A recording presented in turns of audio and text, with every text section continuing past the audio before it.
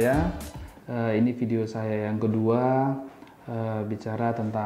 berisi tentang capital asset pricing model. Video ini akan terbagi dalam dua video. Yang video pertama ini cenderung lebih akademik, sementara nanti video yang kedua cenderung lebih praktis. Kita bisa menghitung beta, mendapatkan data-data yang diperlukan untuk menghitung CAPM, lalu menggunakannya dalam konteks membuat keputusan secara real di pasar modal. Tentu kalau video yang pertama mungkin ini lebih terintegrasi dengan perkuliahan saya di kelas untuk materi di mata kuliah pasar modal investasi, sementara nanti video yang berikutnya yang channelnya yang bisa dapat dilihat di link yang di atas ini, itu akan lebih ke arah penggunaan secara praktis. Sebelumnya, bagi yang baru pertama menonton, silahkan subscribe untuk memberikan motivasi bagi saya untuk membuat video-video berikutnya. Oke, mari kita mulai. Capital asset pricing model itu sesungguhnya dibangun di atas teori portofolio yang dikembangkan oleh Markowitz di era sebelumnya. Jadi Markowitz itu kira-kira mengendorse bahwa investor itu kalau mau membuat investasi yang optimal, dia harus membentuk portofolio yang terdiversifikasi dengan optimal. Ini akan jauh lebih menguntungkan bagi investornya. Markowitz terkenal dengan satu quote yang dikatakannya, "Don't put your egg in one basket."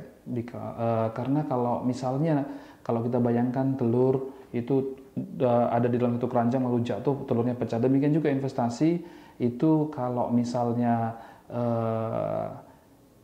diletakkan pada satu sekuritas saja, maka kalau terjadi sesuatu dengan underlying-nya, dengan perusahaannya, maka tentu itu akan mengakibatkan kerugian yang berakibat fatal bagi pemiliknya karena kekayaannya terkonsentrasi pada aset yang tunggal.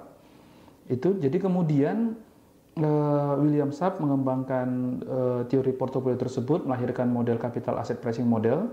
CAPM sendiri adalah salah satu model keseimbangan yang berusaha melakukan model untuk membentuk harga. Nah, untuk usahanya ini William Sharpe memperoleh hadiah Nobel di tahun 1990. Sebagai model ekonomi keseimbangan, dikatakan bahwa di dalam dalam model CAPM, risiko pasar itu adalah hasil bentukan dari risiko-risiko individual asetnya. Artinya masing-masing risiko individualnya itu memberikan kontribusi kepada pembentukan risiko pasar. Demikian juga jika ada portofolio-portofolio yang lebih kecil di dalam pasar itu, katakanlah kalau konteks Indonesia ada 460 perusahaan, ada satu portofolio yang berisikan 30 sekuritas, itu akan memberikan kontribusi kepada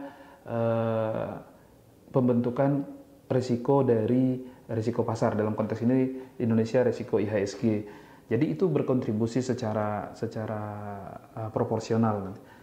Kemudian hal kedua yaitu prinsip diversifikasi. CAPM menurunkan dari prinsip diversifikasi dengan berbagai asumsi agar dapat membentuk model matematis yang relatif sederhana.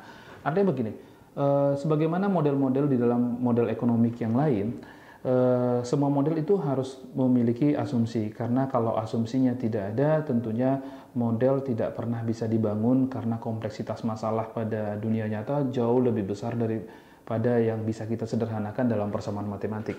Jadi ada beberapa model, misalnya yang kita lihat model ini, asumsi CAPM, asumsi yang mendasari model CAPM, yang pertama adalah investor itu adalah price taker, artinya investor dalam konteks ini tidak dapat menjadi penentu harga, tetapi investor itu menjadi pihak yang menerima harga, karena dalam kenyataannya investor itu banyak sekali sehingga satu individu investor tidak dapat menjadi penentu harga, tetapi hanya hanya menerima harga yang sudah ada. Oke. Asumsi yang kedua adalah bahwa seluruh investor itu menyusun dalam konteks time horizon yang sama, identik. Artinya dalam melakukan analisisnya, dalam penggunaan model ini, investor diasumsikan memiliki satu landscape period yang sama, dan mereka tidak mempertimbangkan aspek-aspek di luar itu, gitu, di luar daripada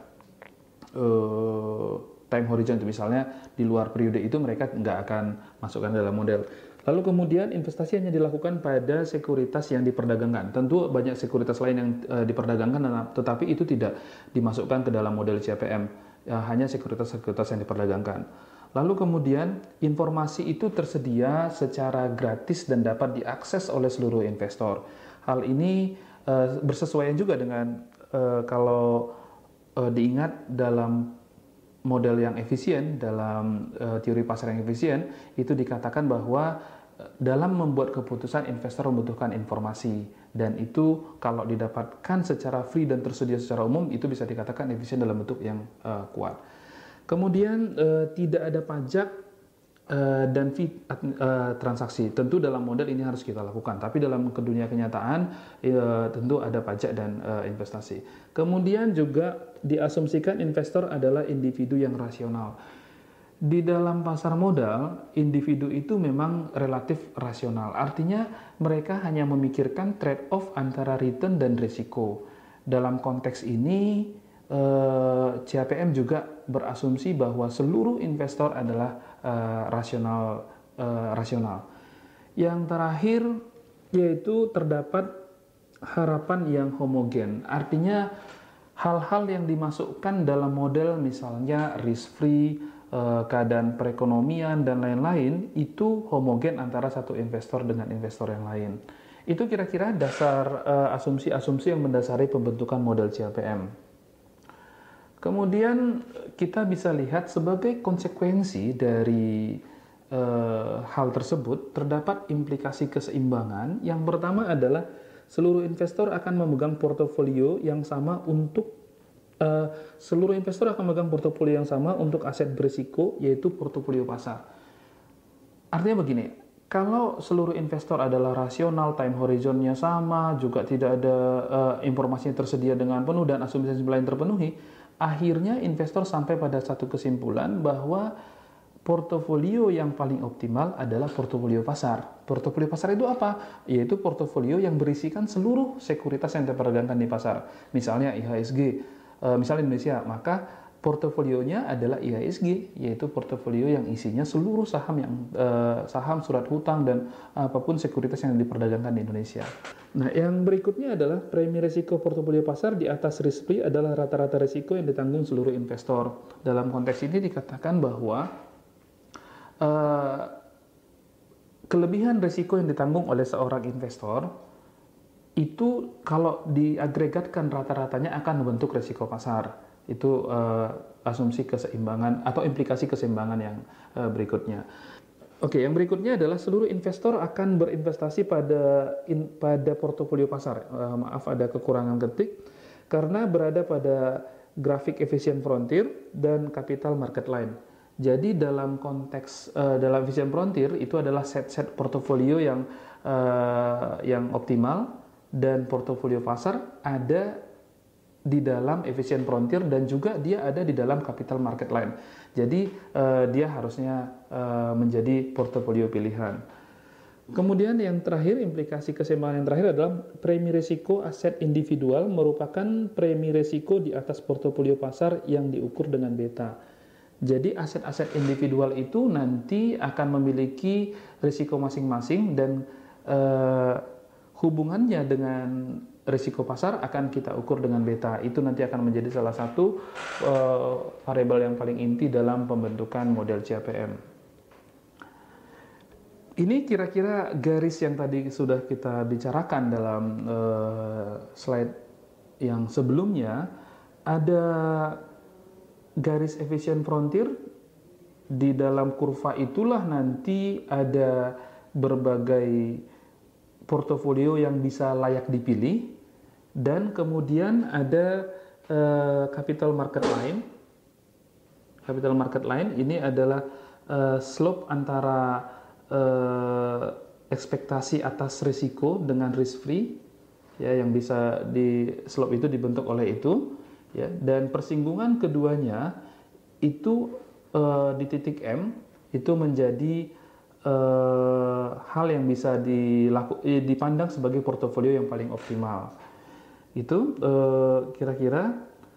Nah, Karena portofolio pasar adalah portofolio yang paling optimal dalam efisien frontier, maka akan mendorong pasif strategi, yaitu dengan melakukan investasi pada portofolio pasar. Artinya begini, kalau memang portofolio pasar itu adalah yang paling optimal secara teoretik, maka investor akan pasif, artinya menerima saja bahwa portofolio pasar adalah portofolio yang paling optimum. Inilah yang kemudian mendorong lahirnya reksadana. Artinya ya sudah gitu, investor melihat pasar itu udah paling bagus gitu. Ketika pasar udah paling bagus, maka ya diambil saja portofolio pasar menjadi portofolionya si investor. Itu kira-kira. Kemudian hubungan antara risk dan return sekuritas. Risk premium surat berharga secara individual berkontribusi secara proporsional terhadap resiko portofolio pasar.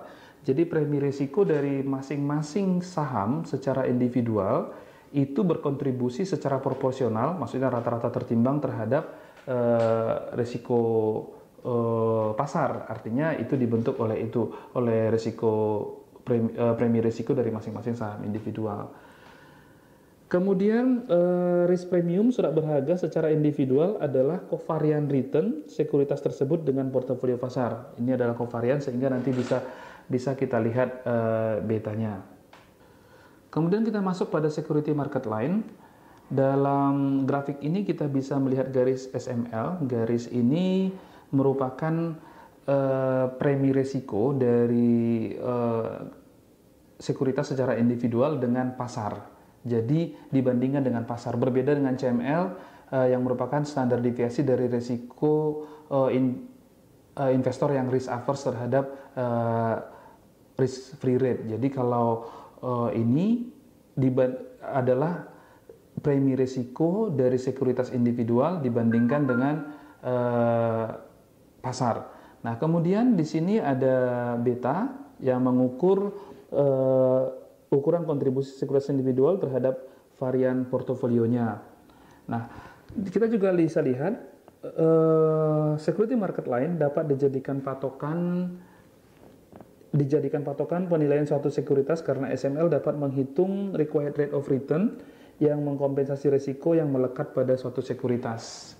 Itu bisa kita jadikan nanti benchmarking apakah dia di atas security market lainnya atau di bawah security market lainnya untuk menentukan apakah underpricing atau overpricing. Itu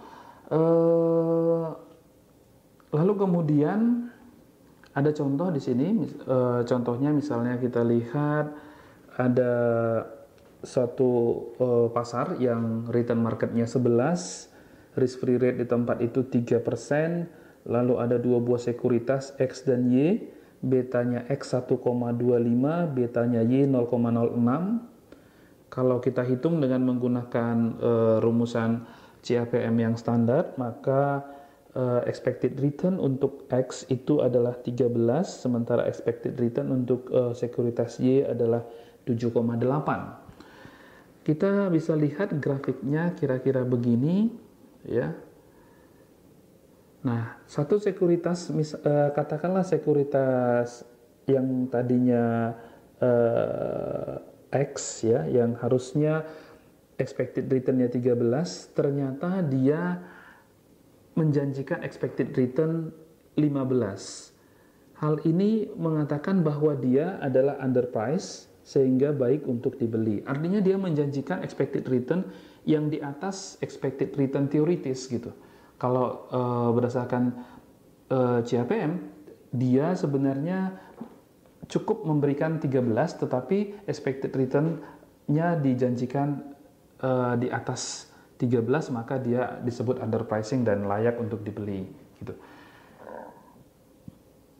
Begitu kira-kira untuk konteks akademiknya begitu. Nanti untuk konsep praktis kita akan bisa lihat di video berikutnya, yang bisa dilihat linknya di dalam video ini juga. Semoga bisa cepat diselesaikan videonya dan juga bermanfaat bagi tataran yang lebih praktis. Artinya kalau misalnya kita ingin mau membeli saham ataupun membeli sekuritas lain, itu bisa lebih praktis dengan menggunakan atau merujuk pada video yang kedua, di mana kita akan menghitung betanya, mengetahui apa arti beta, lalu menggabung-gabungkan beberapa sekuritas dengan beta yang bersesuaian untuk memberikan portofolio yang lebih optimal bagi kita. Itu akan dibahas pada video yang berikutnya. Sampai di situ dulu. Kita lanjutkan di video berikutnya, dan jangan lupa subscribe untuk memberikan kami dorongan untuk terus memproduksi video-video yang baik. Selamat siang.